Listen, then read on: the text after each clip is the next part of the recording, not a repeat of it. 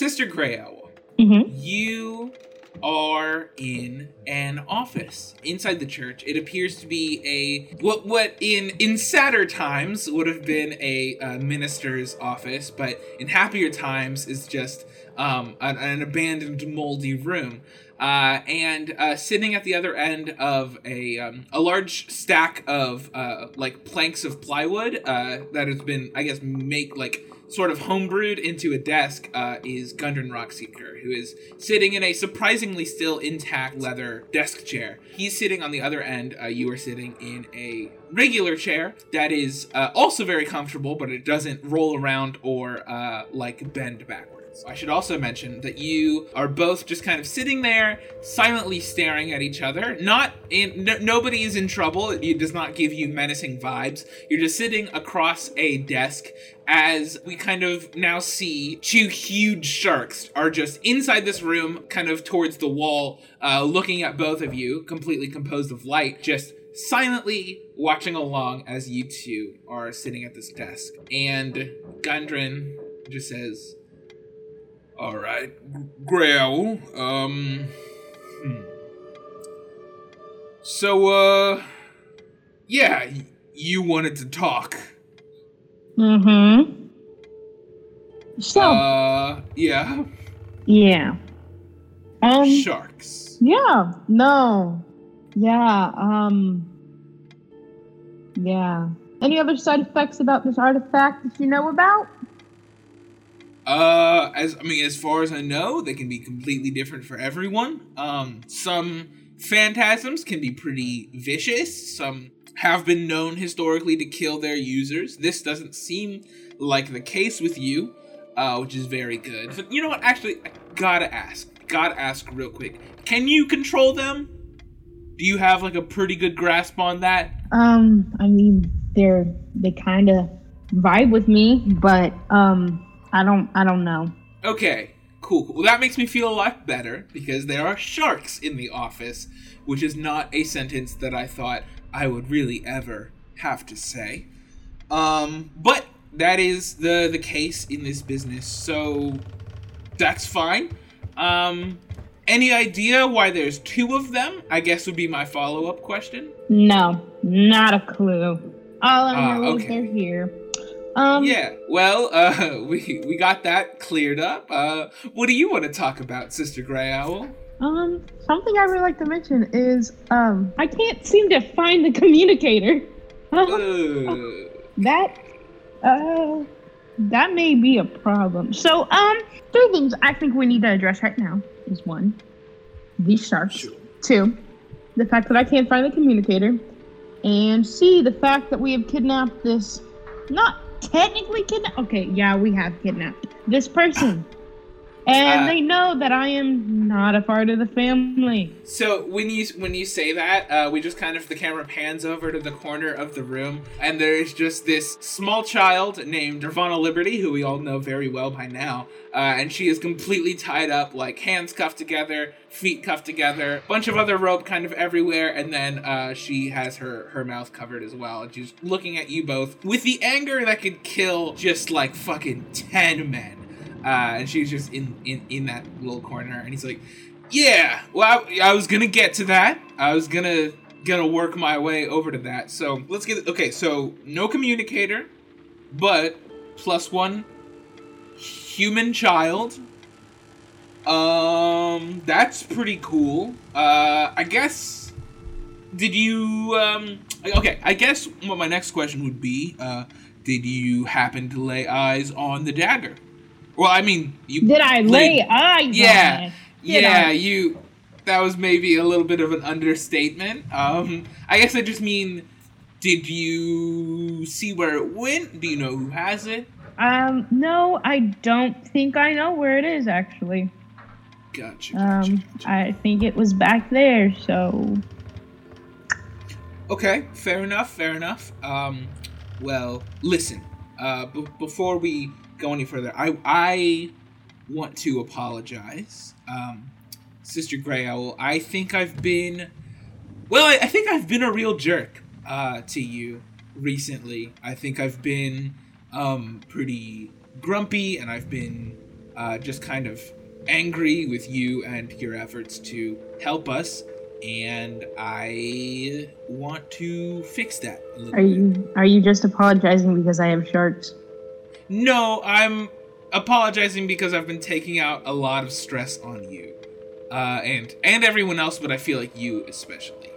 And I think that was really shitty of me. You had a lot of really good ideas, and I think if we had enacted on any of them sooner, this would have been preventable. I didn't want this to happen, and it did. And I will work with you to eradicate your phantasm if you wish. Eradicate it. I need to pray on that first. Let me ask God first. Let me ask about that first. Please, God, if somebody is out there who can give us some goddamn answers, that would be great. And he stands up and he motions towards the door, and he's like, well, we should probably figure out what to do with this child. Wait, 1 second. So you were telling me when you got separated from the others, from the anarchists, while you were kind of having that showdown, when y'all came back, or not when y'all came back, sorry. So when y'all were having that showdown with the anarchists, and then the other group came up, who were those people? Einar told me a little bit about them, but he wasn't there actually for that long. The other group of people? Yeah, like an army or something? What do you mean? So it was like this forest group, and they were like, we gotta protect the forest. And they're like, you're gonna pay for hurting, and not just the forest, but living beings. And they're like, you're gonna pay for hurting that dragon. And I was like, oh, KK. All right. Were they working for someone? Did you see what they looked like, or? I did, but I couldn't tell you because I can't remember. Everything was very fast, and it went crazy, and I just had to do what I had to do to protect people. I didn't want to get hurt. Fair enough. Okay, so I'm gonna put a team together, probably Krieg and Ven, I think. They're probably gonna do some looking into that. They're gonna kind of figure out what the whole deal is with that, and they'll report back to us. That's fine, we got that. We gotta then, at some point, figure out what to do with this person. Also, we need to find the others, because I have a feeling that, we haven't been in contact for kind of a long time, and I'd really like to know that they're okay. And also, maybe if we could find out where the next monster is, that would be very helpful too. Panera also, I kind of left Panera there. Oh shit, oh no, uh-oh. Okay, yeah. Gotcha. So she's with the anarchist, right? Correct. Alone. Okay. Oh, fuck. Okay, do you think she has the communicator? I don't know. Hopefully we can say that. Ooh, okay. All right. Well, let's go ahead and get the team together, and we will, sort this whole deal out as soon as possible. And you both leave that office towards the main room, and with that, we are gonna cut back to Asa, Azahi. I can do it.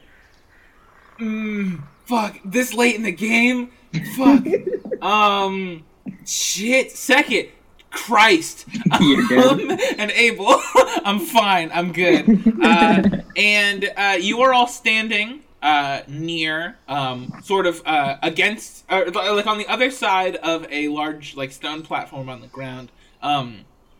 You're standing in front of Eislee, who is just this is the swords person who is defeated the centipede before y'all could get the points. They poached your points, and now they have a sword that is right on top of Seket's arm, hitting her to the ground. And I want to say real quick that there was a bit of a controversy, and I've decided to side with the players on this one, so it's fine.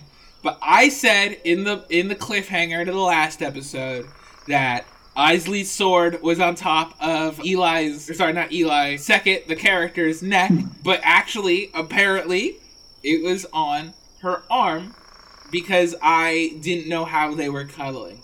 But apparently, Seket was spooning the sword, not just having it lay on top of them, which is chill. I just didn't know that. So right, and it's like right on like where the pit is, so it'll be a very clean cut.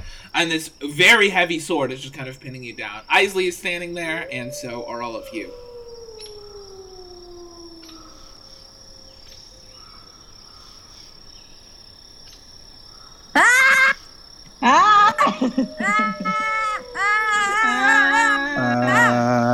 Oh no. Whatever shall we do? Did we get the screaming out of our system? Me. Okay, almost done. Okay, sure. There we go. Sure. Yeah. All right, we're good now. Okay, great.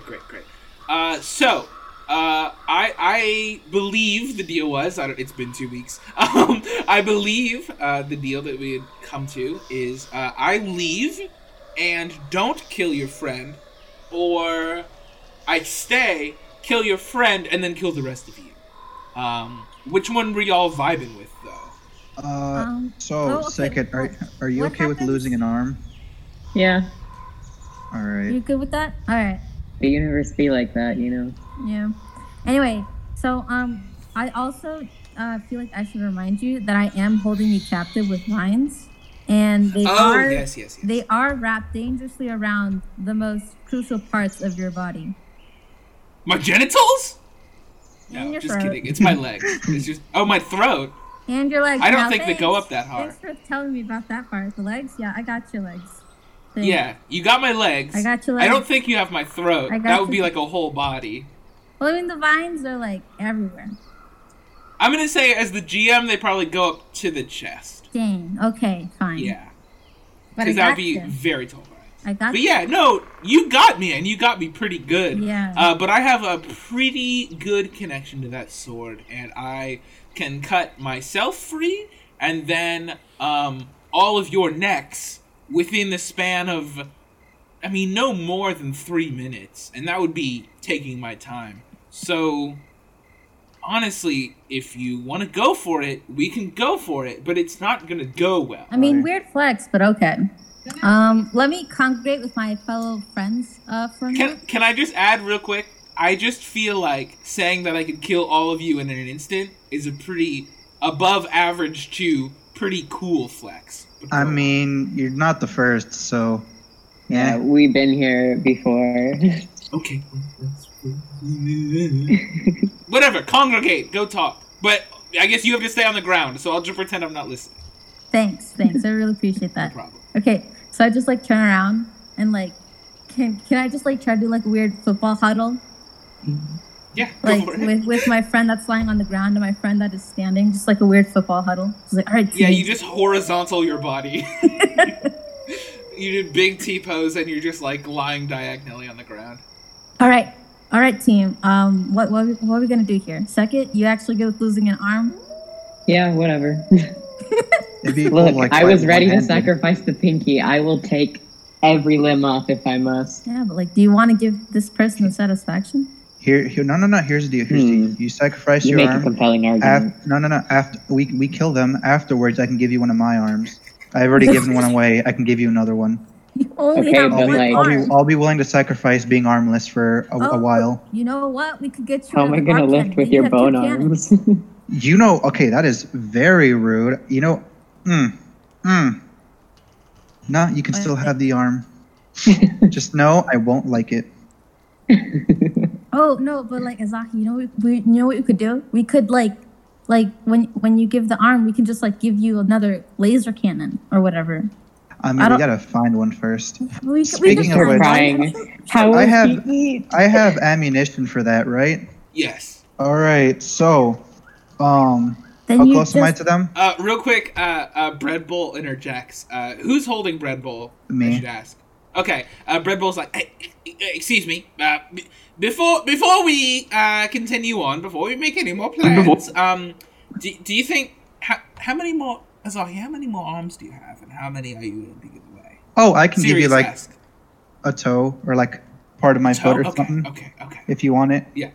That might. Okay, we'll talk later. Sorry. Okay. Continue. So, are we in agreement that we kill him? Because I can do that real quick. I would like a little. I mean, sure. outside.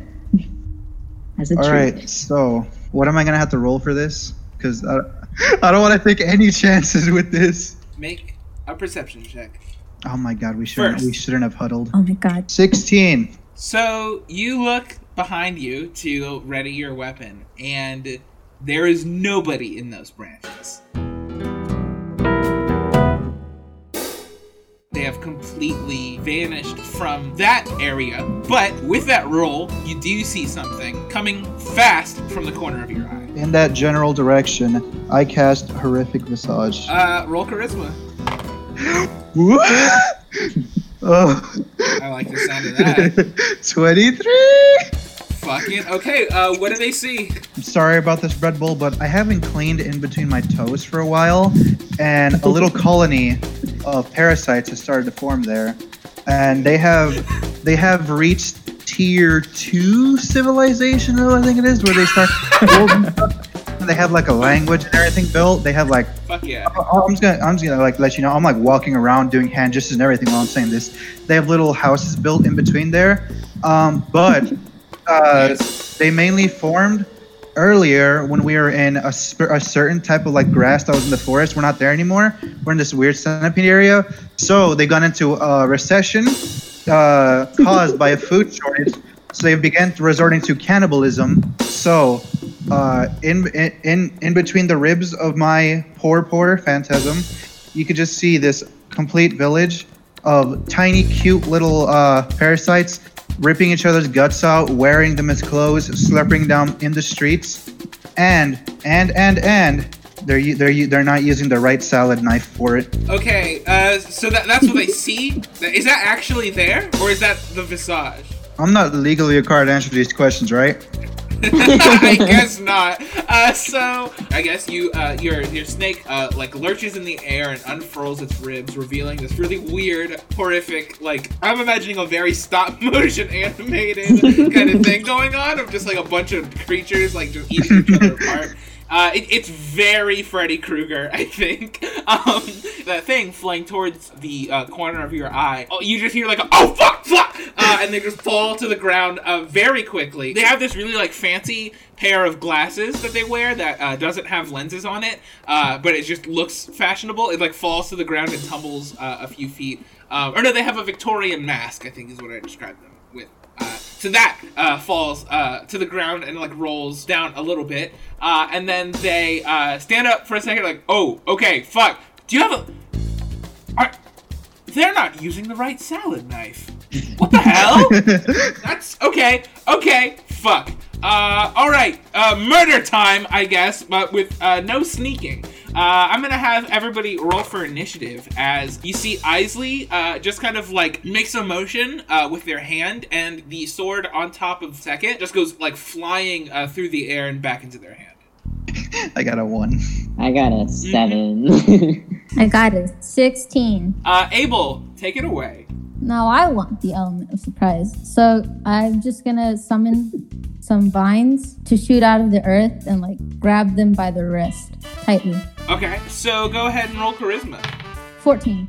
Okay, yeah. So you just see like a solid like 3 to 4 vines just like shoot out of the ground as they coil back and grab their hand. I'll say that was a pretty good roll. So which hand is it? Is it the one with the sword or without? The one with the sword. So it catches their hand. They just look at you with like a lot of frustration, and they are like, all right, fuck it. And they throw the sword on the ground, or not throw, just kind of drop it on the ground, and then they kind of jump up in the air, and the vines are still attached to their arm. And they just kind of like do a little bit of running around where the vine comes out of the ground, and then they jump and they take the vine. It's almost like it's like a rope connected from their hand to the ground, and they just kind of do this like spin kick thing, like they use it to like slingshot themselves around, and they are going to make an unarmed attack at you, Azahi. So go ahead and roll dexterity. 9. So that is a success. You deftly maneuver their kick in the air, and they land towards the ground, and then I'm going to make a strength check against myself. Then with that, they also very quickly just like pull their arm up really violently, and they now have uprooted them, so they pulled them out of the earth and now have them on like this. It's almost like a mace or like a whip, but on the other end it's basically like the equivalent of a large potato, because it's like a root. So they pull that out. They're getting ready for action again, but I believe it is Second's turn. All right. I'm assuming that Lightbringer is somewhere not in my hand on the flour because of the beast we defeated and swallowed it. Okay. I should have clarified. So when that thing died and exploded, it kind of Zelda Breath of the Wilded its weapons. And so all the weapons that it ate were just kind of on the ground. Okay.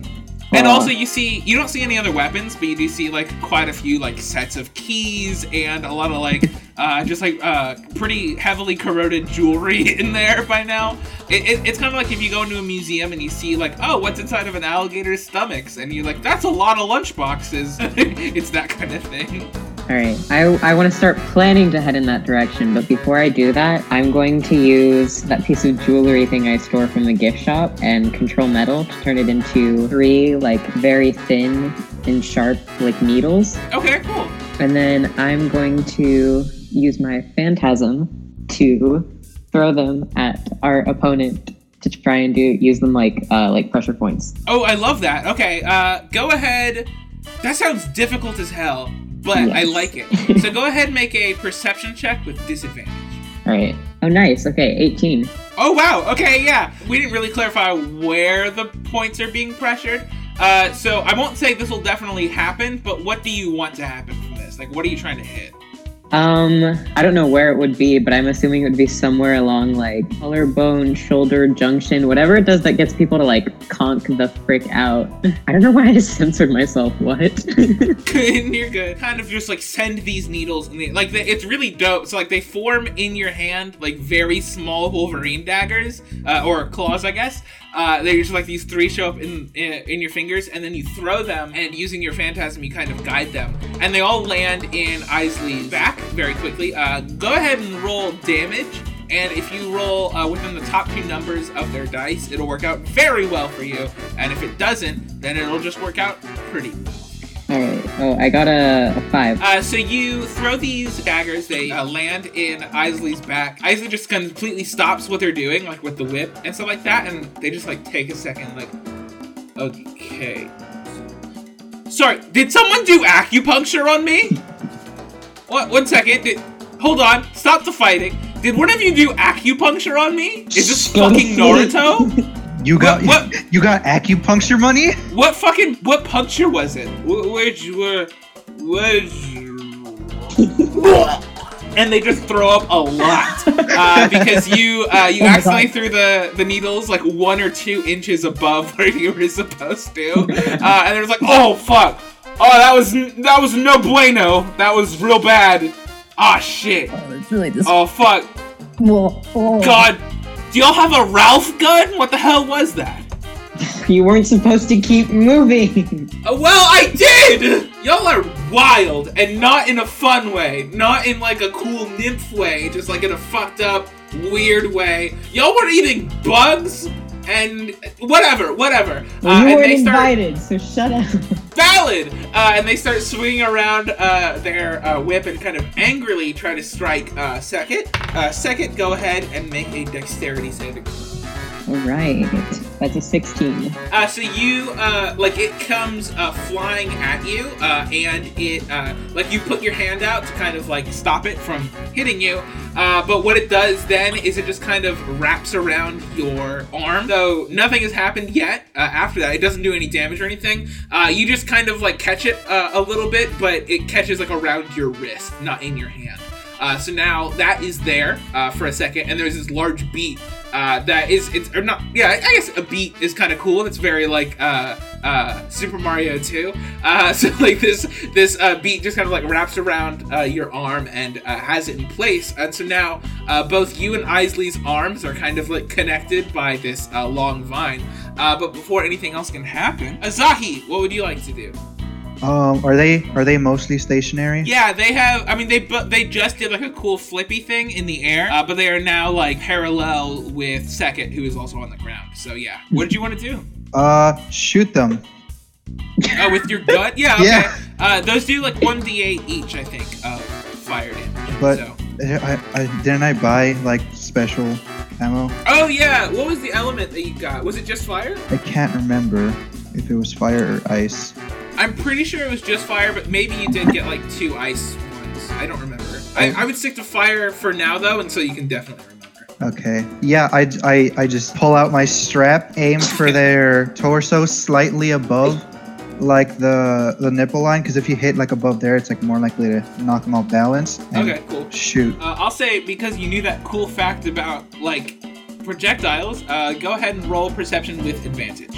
Yo, dirty 20. Oh yeah. Natural 20. Oh. Ooh. Ooh. I also just want to say real quick, my first roll was a 1, so thank you for the advantage. That's fucking excellent. We went all up and down the dice today, and that's pretty great. So, you Duality. take a shot with your cannon, and you definitely should have hit. And I want to stress that, like, it's like a very clear path. Like, you can kind of see it flying through the air very quickly. Time seems to stop as it just travels through the air right up to their chest. And almost inhumanly, they just kind of jerk backwards, kind of like when you're playing Skyrim and you shouldn't have missed with the arrow, but the game already decided that you missed, so it just like weirdly shifts the dude to the left or whatever. It's kind of like that. And so, unfortunately, does this vine, as it drags Second forward pretty violently. Second, go ahead and make a constitution check as a ball is about to collide with you. Ooh, And that fun. could be pretty bad. That's it. They're hacking. Pause the game. Someone call an admin. I am not dealing with this today. It was a 15. You know the rules. You know the rules. I got a 15. Okay, you get pulled forward, and this ball comes flying at you. And I think again, you just reflexively put your arm to stop it because you're a Constitution lady. You're not a fucking dexterity lady. Well, I don't actually know your stats, so maybe I'm wrong, but that's the impression I get. And you bring your hand up, and you just fucking catch it perfectly. Like it's just like a Nice. really great catch, and it is a hot ball too. I think that's a baseball term. And it it hurts your arm when you catch it, but not in a way that causes damage or anything. And you fall to the ground, and then you see that sword, the aforementioned sword, just kind of fly through the air again, but like with a lot of aggression. You don't really fully know how to describe that, but like it looks like this sword is like kind of angry or weighty when it moves through the air and cuts this vine in half. Eislee kind of leaps up after it, like almost as if they like weigh nothing when they do this, and they go to catch it again while you're distracted with this genuinely like pretty dope fucking Yuri on Ice style maneuvering that you're seeing on the battlefield. This ball in your hand just starts to beep very loudly and flash with a red light. So go ahead and make a dexterity saving throw to not get blown up. Ooh, 8. Oh, dip. So, I just want to point out, you already agreed that you were okay with losing an arm. That's I did. all I'm gonna say. I regret my hubris. It was an accident, but we made a deal. It's okay. I probably won't lose an arm. I'm just gonna eat fucking vegetable. All right. So I could, as a game master, right, very simply just blow you up, or make you take a whole lot of fire damage, or make you become comically covered in soot, like a Looney Tune. All those are good options, but I have a spicy one that might not affect anybody. We'll see.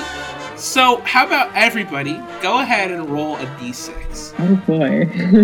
No, I got a 5. I got Okay. 6. Second, you reflexively just kind of drop it, but you're a strong lass, so you kind of like release it in a way very much that would like look a lot like an underhand toss. And you kind of like throw the little ball in the air, and it just kind of gracefully lands in Azahi's hand, or just hand, I guess. And Azahi just kind of like looks back up at you a little bit. And how about, because it is ultimately your projectile, Azahi, go ahead and roll a d8 for damage as this thing explodes. I'm reconsidering giving you my arm. I got a 3. Okay, so it's not not too bad. So yeah, it explodes, and if it were just a regular human being that had been struck by this, they would have been comically covered in soot. But luckily, everything about Azahi is already comical, so it explodes in the air, and so like all of your bones just go flying. So you take 3 damage, and you will be prone for like 1 turn. But that doesn't mean you can't do anything. It just means you will have to take a movement to reassemble. That happens to you. I believe it is back up to Abel's turn. And we'll say that in all that commotion, Eislee has landed on the ground, and they are balancing on the hilt of their sword, and the blade of their sword is just stabbed right directly in the ground. I want to do a multi-attack. Okay, go for it. Okay, so 1, I want to summon more vines, but this time they wrap around as much of the sword as they can. Just kind of like if the earth was swallowing them, but I can't control the earth, but I can summon vines. So. Okay, cool. So just a bunch of vines to wrap around the sword as thickly and as best as they can. Okay. And then I want tackle Eislee off their sword. Okay. Sounds good. First, I'm going to have you make a charisma check with disadvantage. 8. Okay, so your vines start moving upwards around the sword, and they do successfully wrap kind of around it as they move upwards towards the sole of Eislee's boot. So that is seemingly working, and you go in for the tackle as well. I'm going to slow down time a little bit, like I like to do. Are you flying when you're doing this tackle? Let's go with the running start that leads into flying. Okay, cool.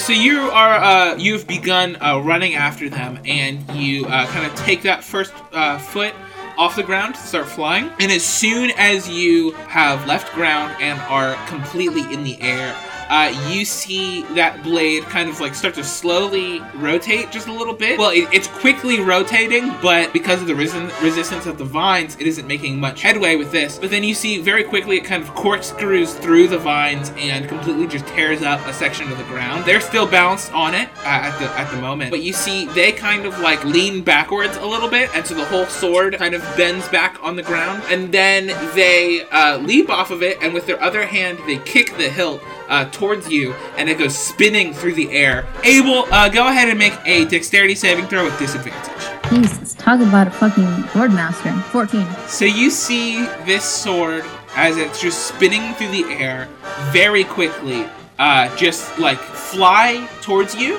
and it just goes straight into your shoulder. You haven't really experienced a ton of pain in this form as a ghost, but this fucking sucks. I want to describe it. It is not, you don't have nerves. It's not regular pain, but it feels a lot like everything just becomes very warm, and then very cold, and then very warm again, like super fast. It's just like going like up and down the temperature levels on your arm, and it's very painful. And you can kind of actually see that area is just kind of like flashing like in opaqueness, kind of like somebody has like their mouse on like the slider, just going up and down to make that effect as if your arm is just kind of like blinking in distress.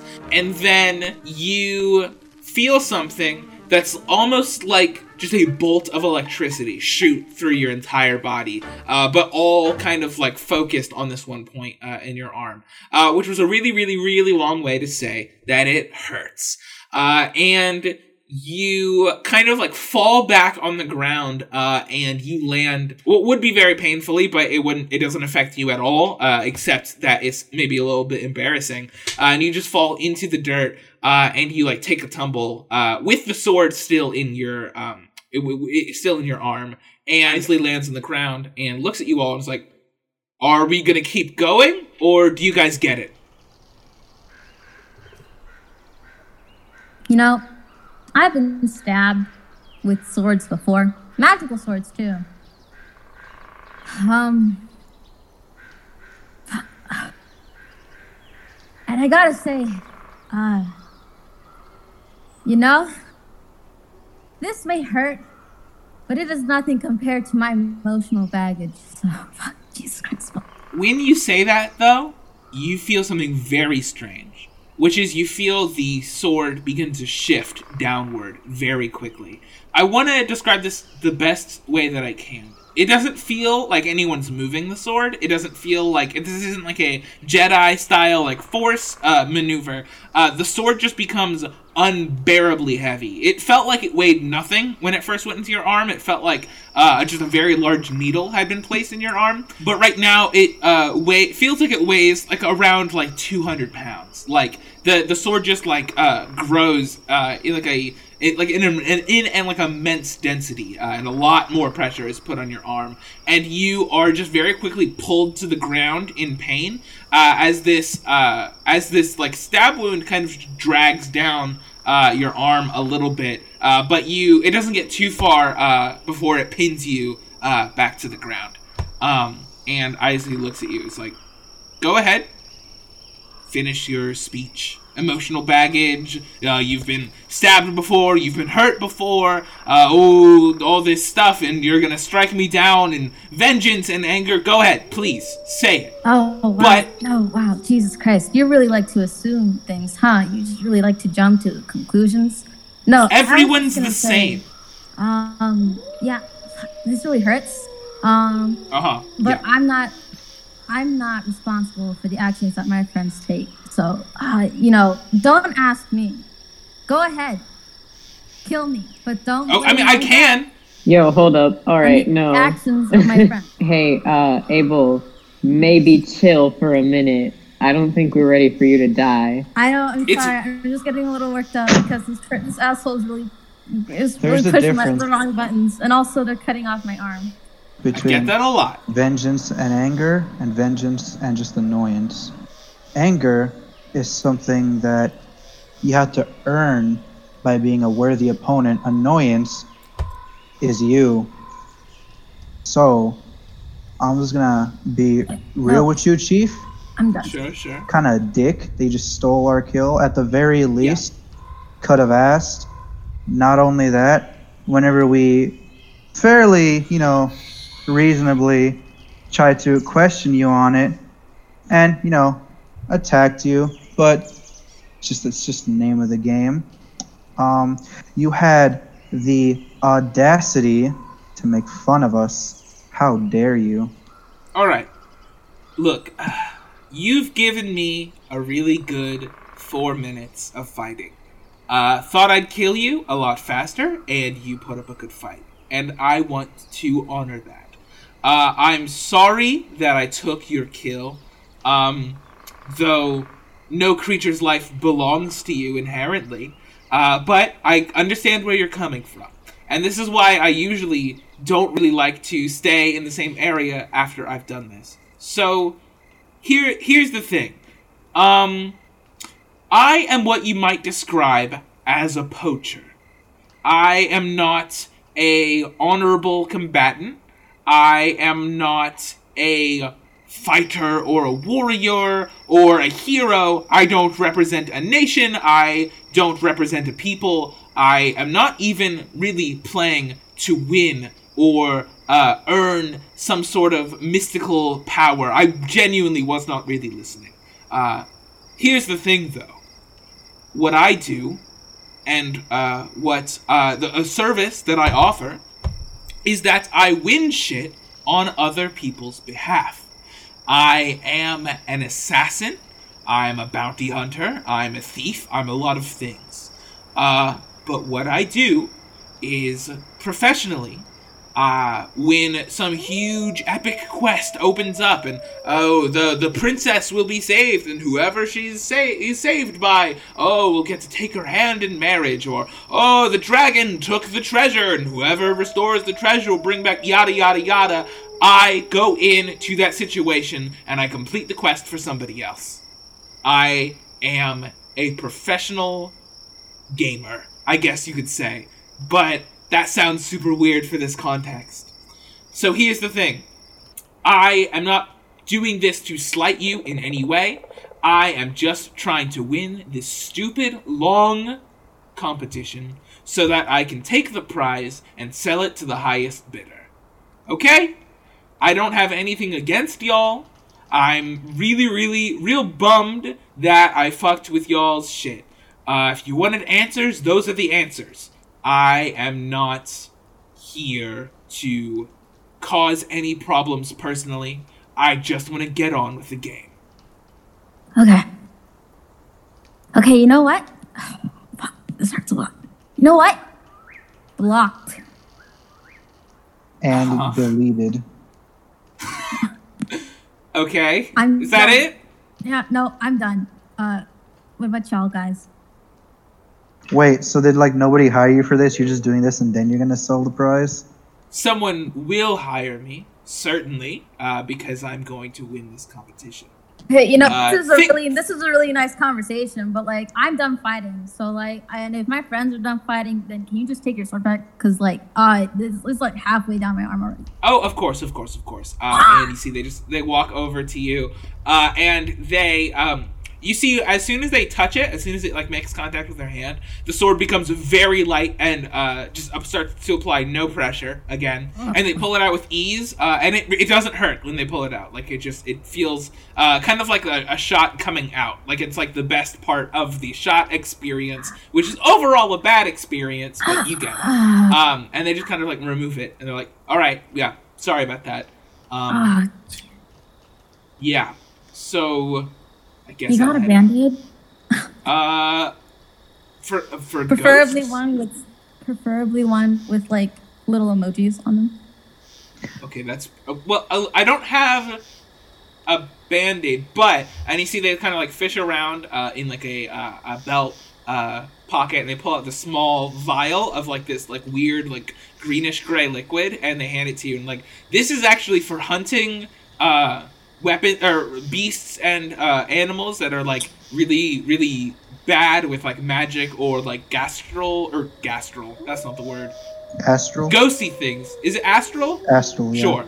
Yeah. This is for hunting down beasts that are really bad with like the supernatural, and that's kind of like a weakness. It's a very Pokemon like ghost type kind of thing. You can kind of apply this to any weapon, but it is just ghost ectoplasm. So. Maybe just rub this on there, and here. It's like my equivalent of saliva. Yeah. No, so I'll they take it, hand that but to I'm you. just saying. Oh, okay. Yeah, I don't really know how your anatomy works. It is, in fact, a modern scientific mystery. And they hand that to you, and they're like, okay, so I guess I'm gonna get going. Sorry about the whole thing. I hope your arm gets better. Oh, wow. I'd say thank you, but also you're kind of responsible for this one. Of course, you probably wouldn't have done this if I didn't instigate the fight. But, I feel like I just am allowed to complain right now. Well, we all said and did a lot of things, sure. Yes. Some of them were kick-ass and involved a lot of flips, and other ones were really petty and obnoxious. Yeah. Yeah, no, I get really petty sometimes. I'm not usually like this, Okay, sure. And, next time you try to steal one of our kills, just, give us a heads up, just a little warning, so at least that way we know we're about to get screwed over. It's just out of courtesy. But at least just for our group. You don't have to do it with anybody else, but, I know this might be asking a lot, but, just out of courtesy. I understand that would be a super chill thing for me to do, but I'm probably not gonna do it. Okay, well, screw you too then, I guess. Sure, it's a competition. If I give you drugs to use afterwards, could you at the very least try to prioritize other people instead of us? I'm gonna go after whoever's closest to me proximity wise and monster, but yeah, I'll take your drugs. What's up? All right, here you go. So, kind of weird. You kind of throw up a bit afterwards, but the trip is glorious. Just know. Oh. Mm-hmm. You gotta. It's. Is it the one that you took at that youth camp? I cannot confirm nor deny these allegations. Anyways. Oh shit! You got Bible camp drugs? Fuck yeah. Anyway, so. Basically, you're supposed to swallow the whole thing. It's kind of like a pill. You gotta swallow it in one big bite. If you don't, it gets stuck in your mouth, stings and burns and shit. Here you go. This is my last little carrot thingy of it. Okay, they take it and they look at it and they look at you and they're like, "That's a good one. That's super good. That's a super good one." And they hand it right back to you and they're like, "I know what worm's tail is." Yeah, but I can't fault you for trying. Super good. Defo would have killed me if I had not been to Alaska. Very cool. You've been to Alaska? This is crazy, right? Yo. Oh my god. It's fucked up. Do you know what was her name? The one on the stick. What was it? Sign? Signpost! Oh fuck yeah! That Yeah, guy. how's he doing? Yeah. Oh, How's he Man's doing? just vibing, bro. yeah, we saw That dude? Yeah, Legend. he got to go on a car ride a while ago. He seemed really Okay, happy good for with that. him. Yeah. Yeah. Well, you know what? You know what, y'all? I'm sorry. Genuinely, that was a fucked up thing for me to do. That doesn't mean I'm not going to do it later for job purposes, but you know what? Like, it's the same. I feel the same kind of bad way as if y'all were like cool teens that broke into a movie theater or like got into an R-rated movie, and I reported your asses. I feel bad about it, and I'll still do it again. But genuinely sorry. Y'all seem nice. Sorry about that whole thing. Hey, if we had met at any other point in time, I think we would have been. I think we would have. Yeah. I think we would have done pretty You good. seem like a really chill person to hang with. Yeah. Hey, Who knows? Maybe Isla. one day in the future. Not foreshadowing. Anything, Yeah, just saying, maybe. Just saying words. Who knows? Let's see. If I'm a fan favorite, we'll see. And they start to kind of turn around, and they start to head off pretty happily. They seem kind of chipper. And as soon as they do, they are immediately met face to face with a bow and arrow that is just directly in their face. Oh. And they jump back, and y'all didn't notice this, but from the shadows, an entire army has surrounded you within seconds during this conversation. And you see all these people standing around you, and you see one of them kind of pushed forward. To describe them all, they all seem to have kind of like blackish, reddish clothing. The clothes vary in type. They're all seemingly like naturally made. They're from like different like bark and plant-like materials. But they all have these really intricate masks that look like the heads of moths. And they all step forward, but one of them moves through all of them towards where you are. And he looks at you all and he just says, "For crimes against the forest and her people, you have been sentenced to the highest punishment. How do you pray? Execution or banishment?"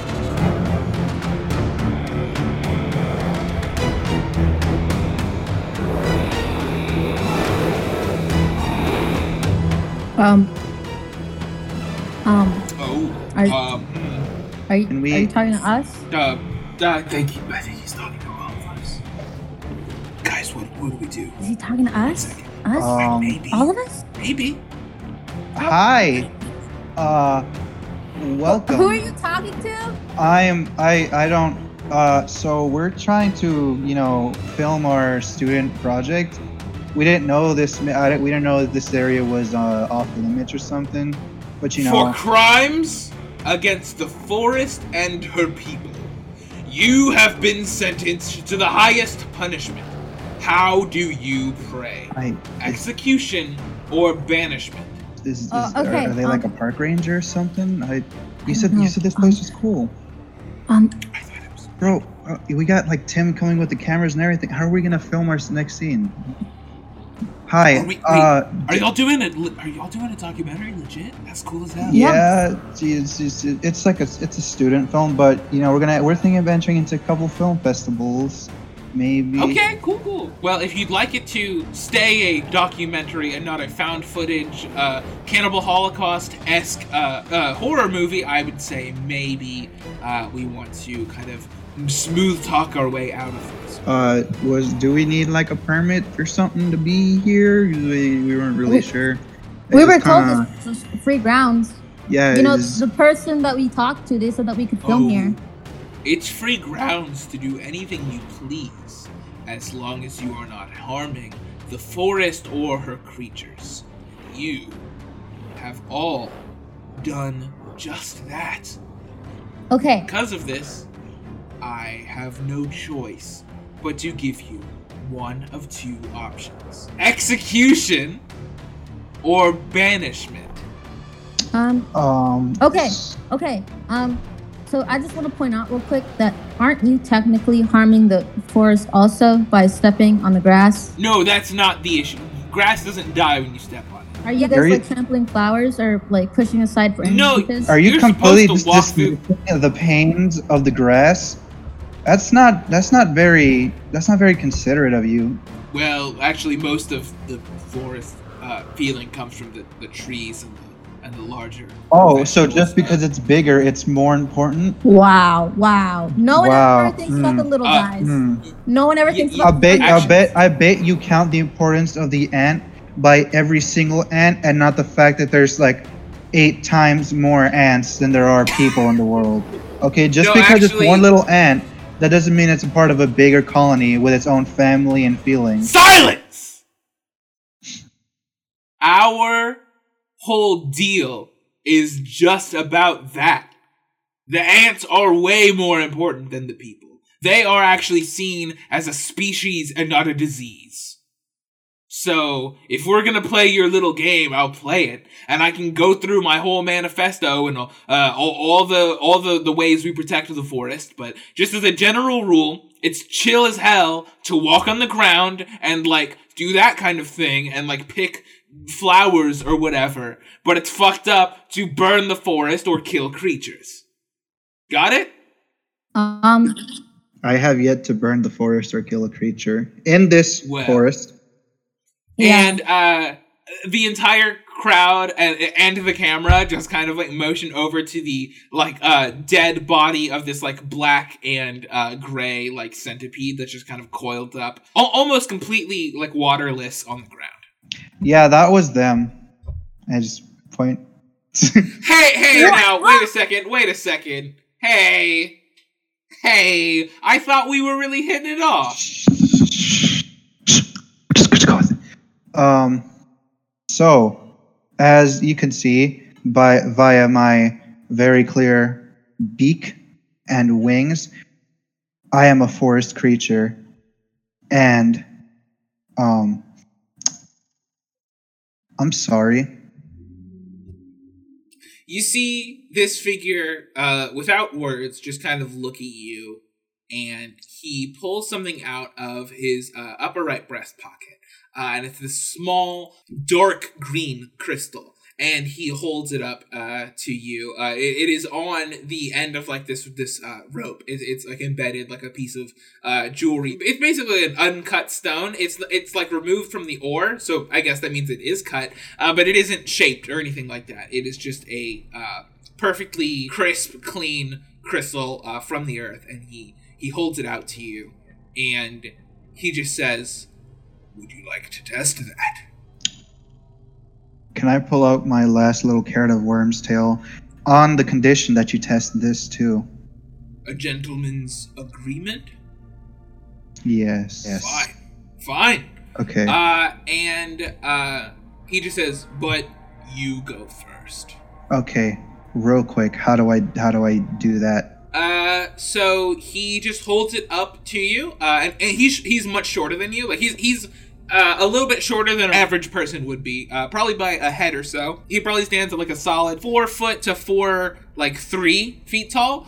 So by when I say average person, I'm thinking me height, because that's how I perceive the world. So below 5'11", somewhere between 4 foot and 5'11", I guess. He's looking at you, and he just holds this crystal out, and he just says, "See into it." Okay. So, am I gonna hold it? Or are you gonna hold it? How is this gonna... At that, he just kind of grabs... You have a cloak, right? A cool, feather cape? Yes, my feather poncho. Yeah, he kind of, grabs you by where the collar would be and just, pulls you towards the ground and brings the crystal right up to your eye. And very quickly, your sight just becomes... blinded by a powerful light. It the radiance just kind of flows through you all at once as your consciousness kind of shoots through into what feels like another dimension almost. Like, you're flying through, and, like, the entire world is just kind of kaleidoscoping around you, slowly becoming more and more green, just kind of, like, changing in all these different shapes and sizes. And you are flying fast towards the ground. And I also want to say that it appears like you've landed on another planet in this kind of trance. But it is covered in forest and jungle, and the entire world seems to be green. It's raining heavily, and you fall to the ground. You look up, and the sky is like this, like bright crackling green, and you like there's lightning, and it's very like stormy. But like the whole world is just like glows this like powerful green, and as you kind of stand up, you feel something, which is a surprise all by itself. You feel anything. You have nerve endings again. And when you look down, you are fully in that Kenku form that you have seen a few times now in various trances. And you kind of like stand up a little bit, and there is a small cottage that is built into a tree directly in front of you. What do you do? I walk up and knock. You knock on the door, and the door opens, kind of almost like automatically as soon as you bring your fist towards it. And you are just kind of filled with this warmth that comes through the door, and a really amazing smell comes from a nearby kettle that has been placed on a like an actual proper like medieval cooking fire that stands kind of in the corner of the room. As you see this older woman with a lot of leaves in her hair. She has like this long like green and purple poncho, and she has a lot of different rings and ornaments kind of all around her. She appears to be making some sort of tea, and she doesn't seem to have noticed you yet. Hello? I'm sorry, did I interrupt something? No. Excuse me, creature. What is your name? Quickwind. Quickwind. And why have you come to see me today? She pours hot water into 2 small mugs. I don't really know. I was some dude put a crystal in my face, and here I am. I see. And you kind of see as she starts to stir the cup. You see something that you notice kind of like how she is making the drink in front of you. You see she like places this like bag. It looks like a homemade filter almost, like just like out of like actual cloth, like very thin cloth, of course. And she has she's placed several leaves into it, and she's kind of like dunking it carefully into these 2 cups. And you see she's doing all of this with one hand. All of this is being done with her left hand, and you actually see her right hand has been amputated from what it looks like. Like it kind of like stops at where the elbow would be, and she just has a left like forearm and hand. She gets this tea ready, and she says, "Okay, I suppose that means you came here from the crystal, yes?" I would assume yes. Nice, welcome. And she motions to the small plate that she has put together. Would you like any tea?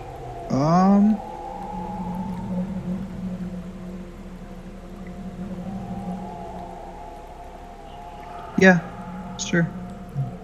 Thank you. And she walks over to you, and she hands you this very like it seems like it's like a ceramic mug. It looks like very like it looks handmade, but not necessarily by a professional. And she pours tea into that, and she hands it to you, and then she pours tea into her own mug that just says #1 mom on. No, it says world's best mom on it. And she it is a very modern, non-handmade mug, and she starts sipping it, and she just kind of effortlessly sits down and blows the smoke or the steam away. And she says, "Go on, drink up." Okay. I take a drink. Okay, go ahead and roll a d6 for me. Okay. About to die. 6. Okay, so you really like it. As soon as you take a sip of it, it almost feels like you need this tea, if that makes sense. Like, you take one sip of it, and your mouth just kind of fills with, like, this, like, delicious, like, vanilla. You sense all these different flavors. It's like cinnamon, and it's like warm, and it's like foams at the top. It's the best tea you've ever had. It almost feels like you are drinking a hot milkshake. And as you take a sip, you just can keep sipping, and you can't seem to stop.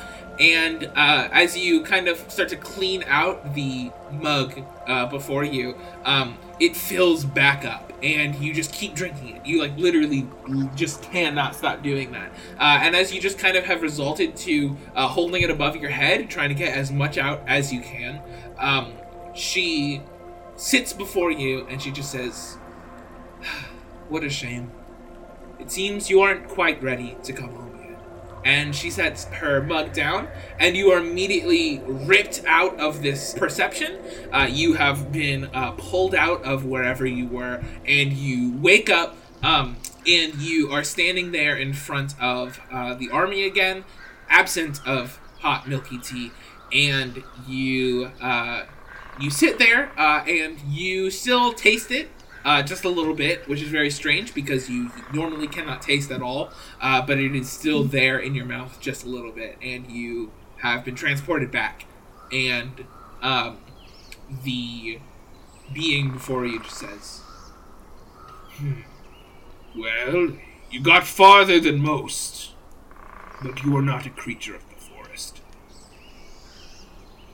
Okay. Unfortunately for you, that means you are just as much of a criminal as your two friends. Okay, well, hold on. Can I ask you real quick? Sure. What's Freya's deal? I thought she was supposed to be like a forest goddess. Why is she letting people kill her creatures, if they are her creatures? Freya is a bastard.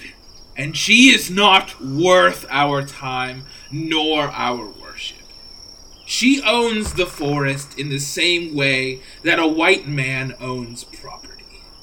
And he puts the arrow towards you all, and they pull back their strings, and he repeats the phrase again. "For crimes against the forest and her people." Hold on. You Wait. have been... Wait. God you damn it, what? You still have your end of the deal. Oh, fuck, you're right. You know what? I got completely distracted. And you see, he kind of pulls up the mask just a little bit, and I'm going to say, Azahi, go ahead and make a perception check. 18. Okay, yeah. So they pull back the mask just a little bit, and you see something very strange. They have a very small head. You don't completely know how to describe it, but it is like dark yellow, and they have really sharp teeth, from what it looks like. And you just see this being kind of just put the worm's tail in their mouth and quickly close the mouth, close the helmet over them. You kind of just saw the bottom, like the lower jaw of their head, and it looks like they're almost like reptilian in a way. They're just like kind of like strange and yellow, and it's not really a creature that you think you've ever seen. Okay, can I like warn him real quick not to swallow it, just to chew it? Before you do that, the creature's already put the whole thing in their mouth, and they just pop it in there, and they kind of chew it for a second. The mask, by the way, has closed over, so you can't really see their face. And then they you see their head kind of tilt to the side a little bit, like kind of like hard to the right, and they kind of like lean their head, they crack their neck a little bit, and then you hear a gulp, just like a swallow, and the creature before you is like, "Seems fine to me." What was that? Alright. Is that like a potato? Weird potato. I know Bad texture. I know that you kind of like shoved your crystal in my face, but I was hoping I'll get a chance to explain. So, do you have the ability to regurgitate? on command? Probably. Why? Can you do that real quick? Because you're only supposed to chew it. Oh. We'll see. We'll see what happens. Why? Okay. Did you poison me? Not on purpose. I thought we had a gentleman's agreement. And I thought you were going to let me explain how to do it. Just like I thought you were going to explain to me how to do the crystal. But, well, it seems fine, and we don't have a lot of time. We have other places we need to be as an army. So, real go quick, ahead. Hurry up. Yeah. Before you either die or end up fine, one, try to just hork it up, like touch your dangly throat thingy, whatever. Two, maybe. Okay. Can we do anything to not per se combat, because that's a very aggressive word, but at the very least oppose Freya, other than just hunting down the hunters, who likely are just in it for their own selfish needs? I can attest to this. But Freya, something's up with her. Can we do anything about that? Actually, no, fuck it. It's D&D. Go ahead and roll a charisma check. I forgot. We have to do those. 12. He looks at you, and he kind of like holds his hand back, motioning for everyone to put their bows down. And he just kind of sits there for a second, or stands there, I guess, and he's like, "You are not a creature of the humans, are you?" It's up for debate, honestly, but I would not consider myself one of them, no. Merely working with them for the time being. So you're a Grey? Yes, I think. Who among you has transgressed? Which one of you killed the creature? Just to be clear, talking about the giant bug creature, right? Yes, the centipede king. It would be that person, however... You! And they're like, me? Yes. What are your motivations for doing this? And they look around you like, oh, I wasn't trying to hunt. I was. They were doing it for me. What? They were doing it to help me. What? So, hi, hello, my name is, Abel Pastor. As you may have noticed, I am dead. Okay. Right. So, obviously, man, this is kind of awkward, huh? Which means I used to be alive. And when I was alive, I was very happy. But now I'm dead, and I don't know anything about my life. And I was kind of hoping that if I could maybe somehow become alive again, I would remember everything about my past life. And so that's what this competition is for. All these people here, they're just here to help me just get back to the life I had before. You have a lot of baggage.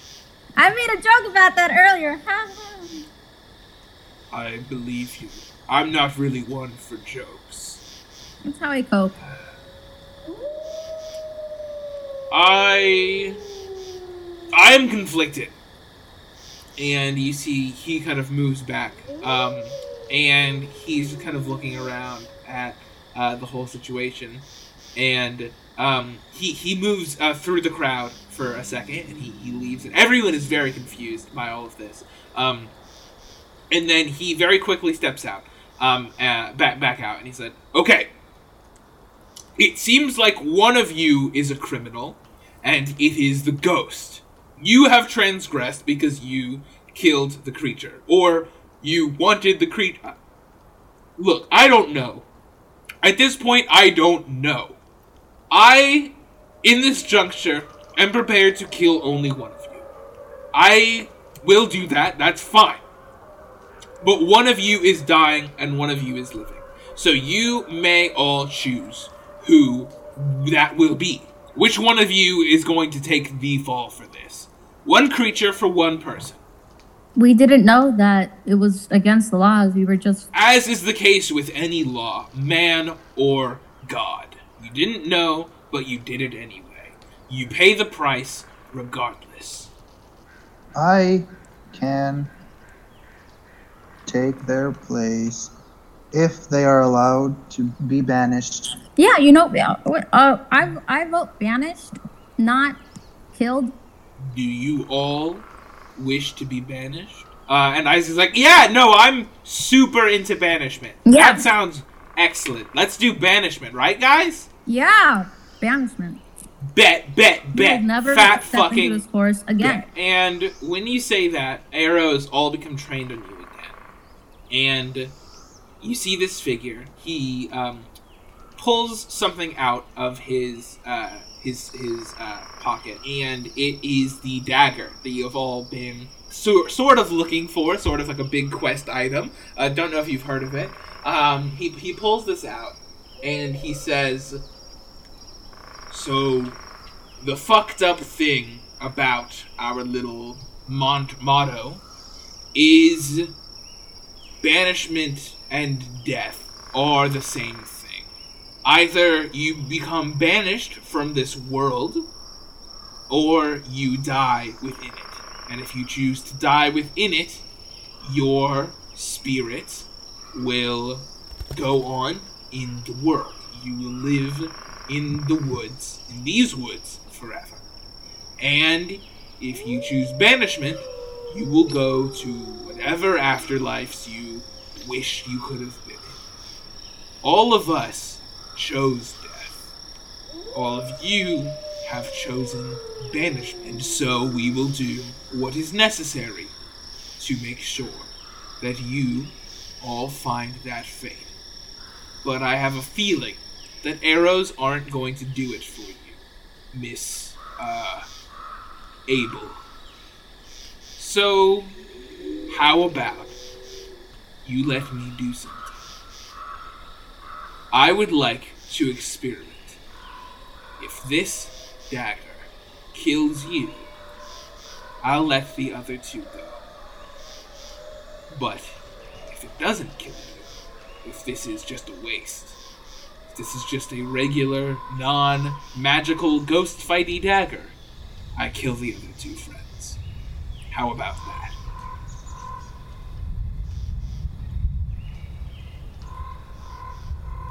And with that, we are going to cut back over to Grey Owl. Woo! Woo!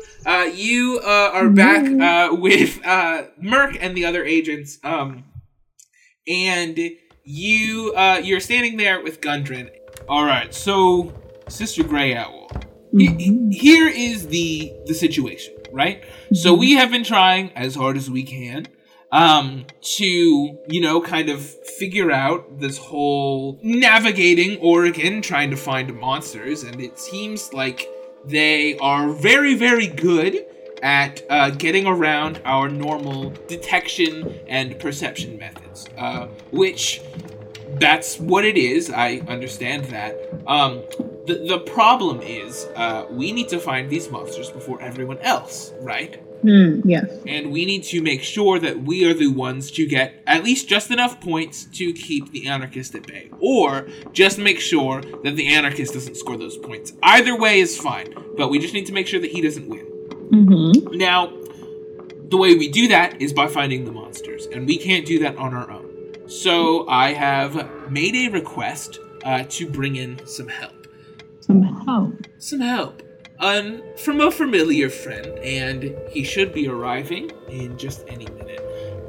Sister Grey Owl, let's see, how do I say this? And before he can say anything else, you see the doors just kind of burst open, and running towards you from the other side of the door and into the church is a dog.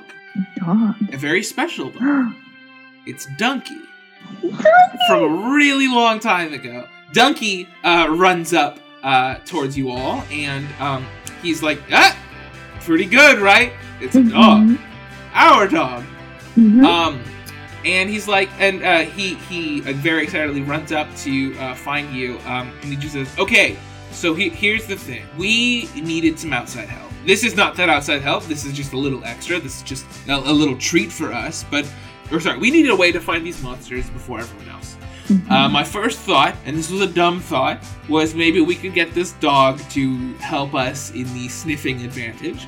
That is a very Old West thought. That is some cowboy-ass shit.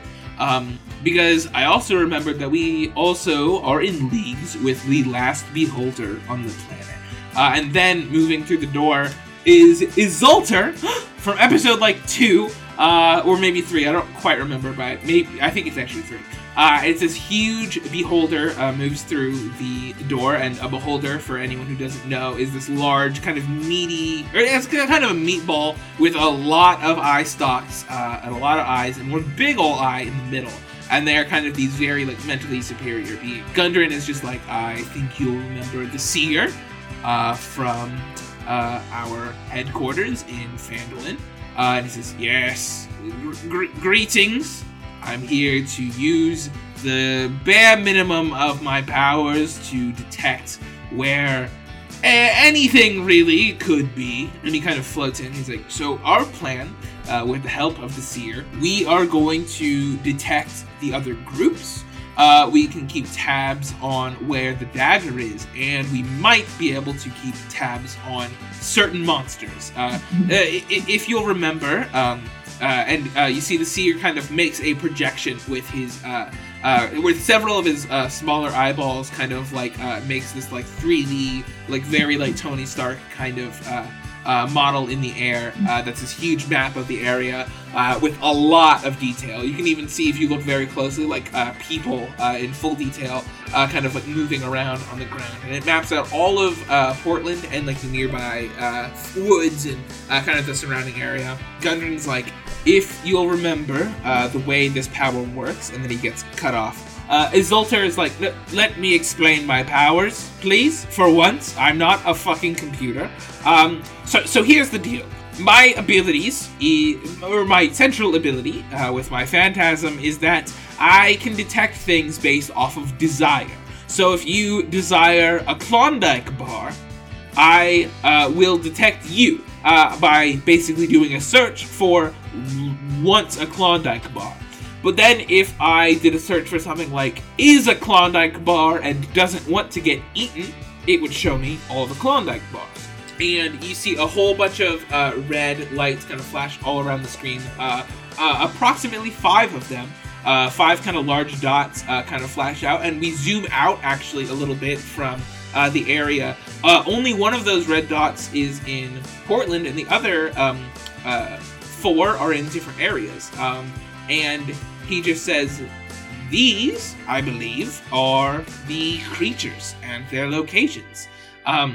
If you look at my map, what I have done is I first did a search for who wants to win this competition. I got, quite a few people, quite a few armies, actually. And then after that, I did a search for who wants to kill those people, and I got these. And there's also some smaller dots kind of just generally around the area. Probably unrelated people who just have murderous intents towards some of the specific champions. So what I have done here, what we've found, is that these are the kind of hostile entities in our little circle, and the larger ones we're presuming to be the beasts that we've all been gathered to deal with. One second, I'm going to take a sip of water. Gotta stay hydrated. Okay, sorry. So we know where they are. Fat bet, super, super, super good for us. The problem there then is getting to them and finding a way to defeat them, because our party is kind of split up all over the place.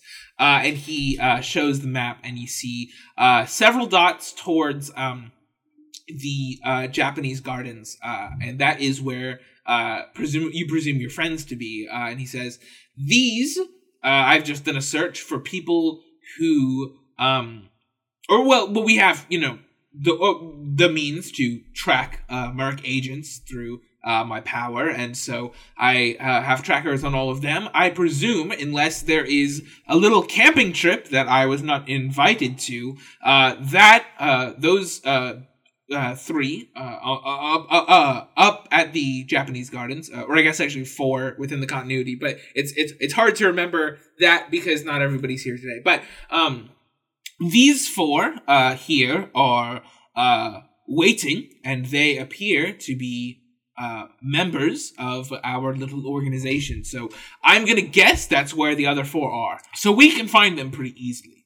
But that is not the most exciting piece of news. And you see the projection kind of like die down, and you see from the doors that are still open, this bright spotlight kind of shines down from the ground, and you hear the sound of something really large and full of fumes kind of emanating from outside, like a really big engine, if that makes sense. And you see Gundren, and he's like, yeah, go on. Sister Grail, how about you go take a look at what is outside? Okay. Can I go look outside now? Yeah. So you walk outside with Donkey kind of trotting along behind you, and you see something that you've never seen before. You've never seen this construct. It appears to be a giant balloon. Kind of horizontally placed in the air. And there is a large metal box attached to the bottom of it, almost like a pirate ship, if that makes sense. And it is this like really it's futuristic for y'all especially. And it appears to be something that you could only describe as an airship. There are these large sails on the sides of it. The balloon appears to be kind of transparent. It appears like sturdy, but it's transparent, so you can kind of see the night sky above you, which is would be very starry, but clouded out by pollutants in the air. And you see this huge ship above you, and Gundren's like, does it look cool? I've never seen it. For obvious reasons. But does it look cool? It looks really cool, like really rad. Okay, good. Well, as you can probably see, you and the gang are not the only people to go through some pretty hefty developments within the last couple of months. And Yorin, who is with, who is there, and is like, that's right. I made that, or I designed it. I didn't because I can't lift that heavy things. We don't have a lot of machinery, but I designed that, and we all kind of worked on it, and we have an airship. We have an airship. We have an actual goddamn airship. It's cool, right? It is cool. It's really cool. Yes. I'm very proud of you. Thank God. Thank you. Thank you so much.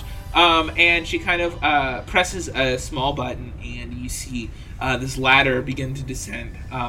And it slowly begins to reach the ground. And Gundren's like, how about we show you around our new base of operations, and also let's go save your friends. Yorin's like, what do you mean save? Are they in trouble? Look, I'm gonna guess that if we can track our members this easily, other people have probably done the same.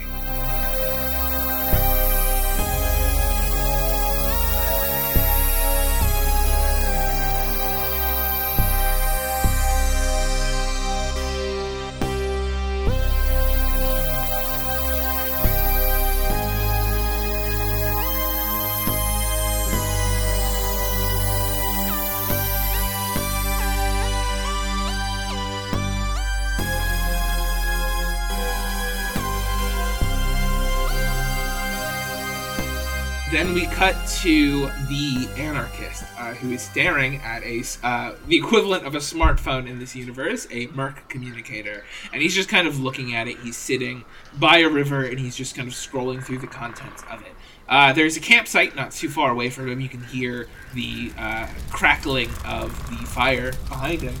And he kind of looks over, and most people are sleeping. Or kind of getting ready for that. He is near, I believe it is the Washington Park in the area where he is camped out, nearby to the Japanese gardens. And he has just kind of seen this huge army procession move upwards into the, or like up the garden pathway. And the garden, by the way, is up on this really large hill that most of y'all already climbed. He has seen that not too long ago, because this is also happening in the present moment. And so he is just kind of setting up camp nearby and kind of watching them, but also looking at his communicator and kind of inspecting it. And he's just kind of looking around at everything, kind of taking in what he knows and taking in the potential dangers of the situation that he's placed himself in. And he looks at the water, and then he looks back at the communicator. And he's scrolling through it, and he's kind of looking at the contacts, kind of very minimal things. But ultimately, he takes it, and he just throws it in the river. Pops in the river, it short circuits, it's done. The communicator is gone. And he just kind of looks behind him again over at the campsite, and he sees Panera kind of very nervously sitting there by the campfire. But why don't I say by the campfire? I mean well away from the campfire, because she's a tree. And he looks back at the ground near him, and he just mutters something to himself. And he's just sitting there, and he's thinking, what did she want? What did any of them want? What was all that? What was that whole thing? It's just, I thought she wanted the truth. But maybe I just didn't have it. And he kind of stands up a little bit, and he's still just kind of looking out around him. You know, most people, they don't want the truth. They just want fear. They want violence. They want sex. They want drugs, and they want guns.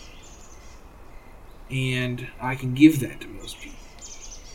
But Grey Owl, she didn't want any of that.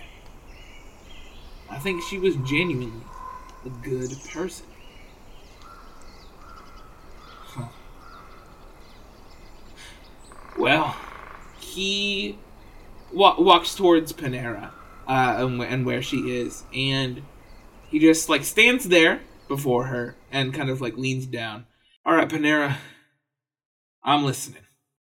Do you think there's any way we can get Grey Owl back? Oh my my.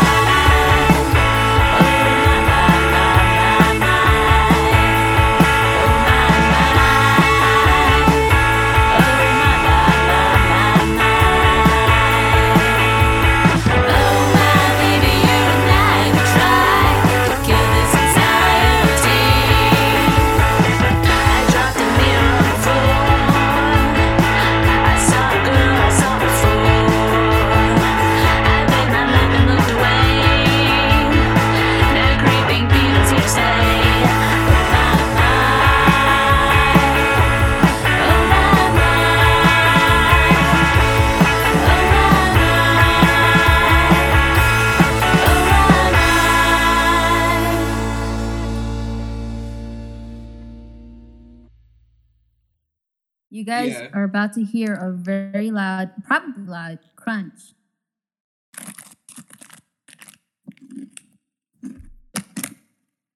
That's pretty good. On the contrary, I think that wasn't loud enough. Give it another go. Real close to the mic.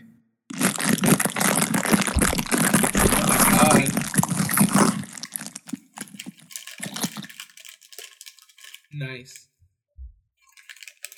Is that better? I would also say nice, but I don't think we had enough reverb in that. You know, I think the feedback was a little high. Let's one more time. All right. Well.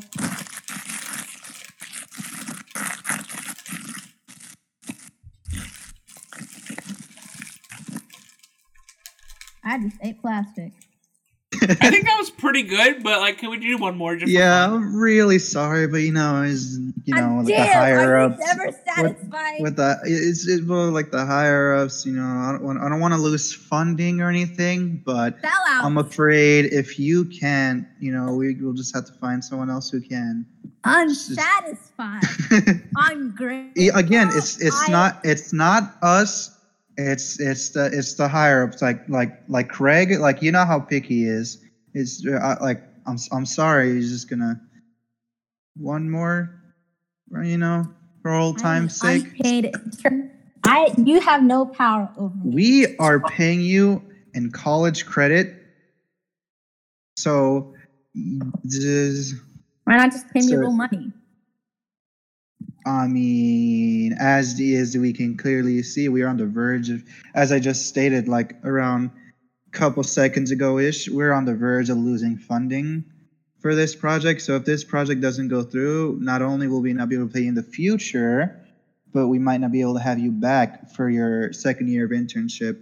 And you wouldn't want that. Now, do you want to be known as the person who lost their job here and ended up having to work at Ryan's company? Because I don't think you want to work at Ryan's company. Of course I don't want to work at Ryan's company. Nobody wants to work at Ryan's company. Ryan sucks. Yeah, exactly. So, okay, fine. But this is the last time. Okay? Okay. This is the last time.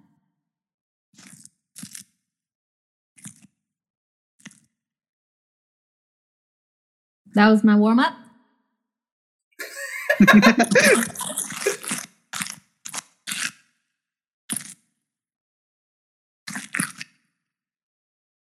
There you go. Oh my God! Really we have a star in our midst. That was just so perfect. Yeah, get Ted on the line. It was just what? Shit! Fuck! Hey! Wait! Everybody, shut up! Everybody, shut up! You see that? The camera pans over. We see a man sitting in the background in the dark, in a gray suit jacket, smoking a cigarette. And he leans forward and he looks directly at me, the casting co-director, and he gives a thumbs up, and then he leans back in the darkness. Holy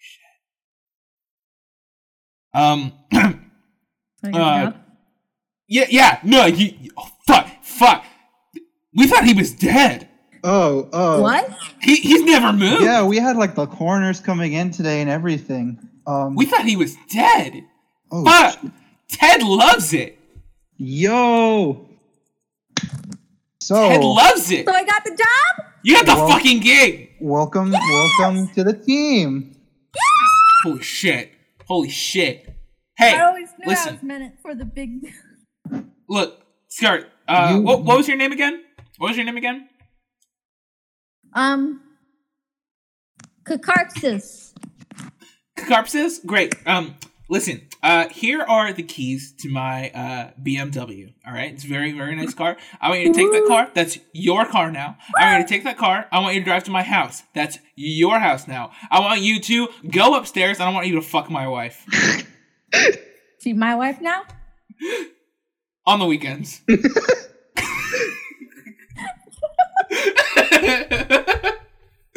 good improv, you guys.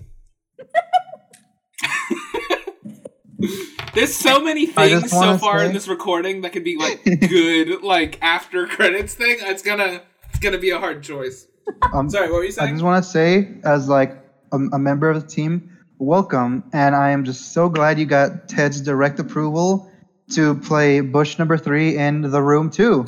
Welcome.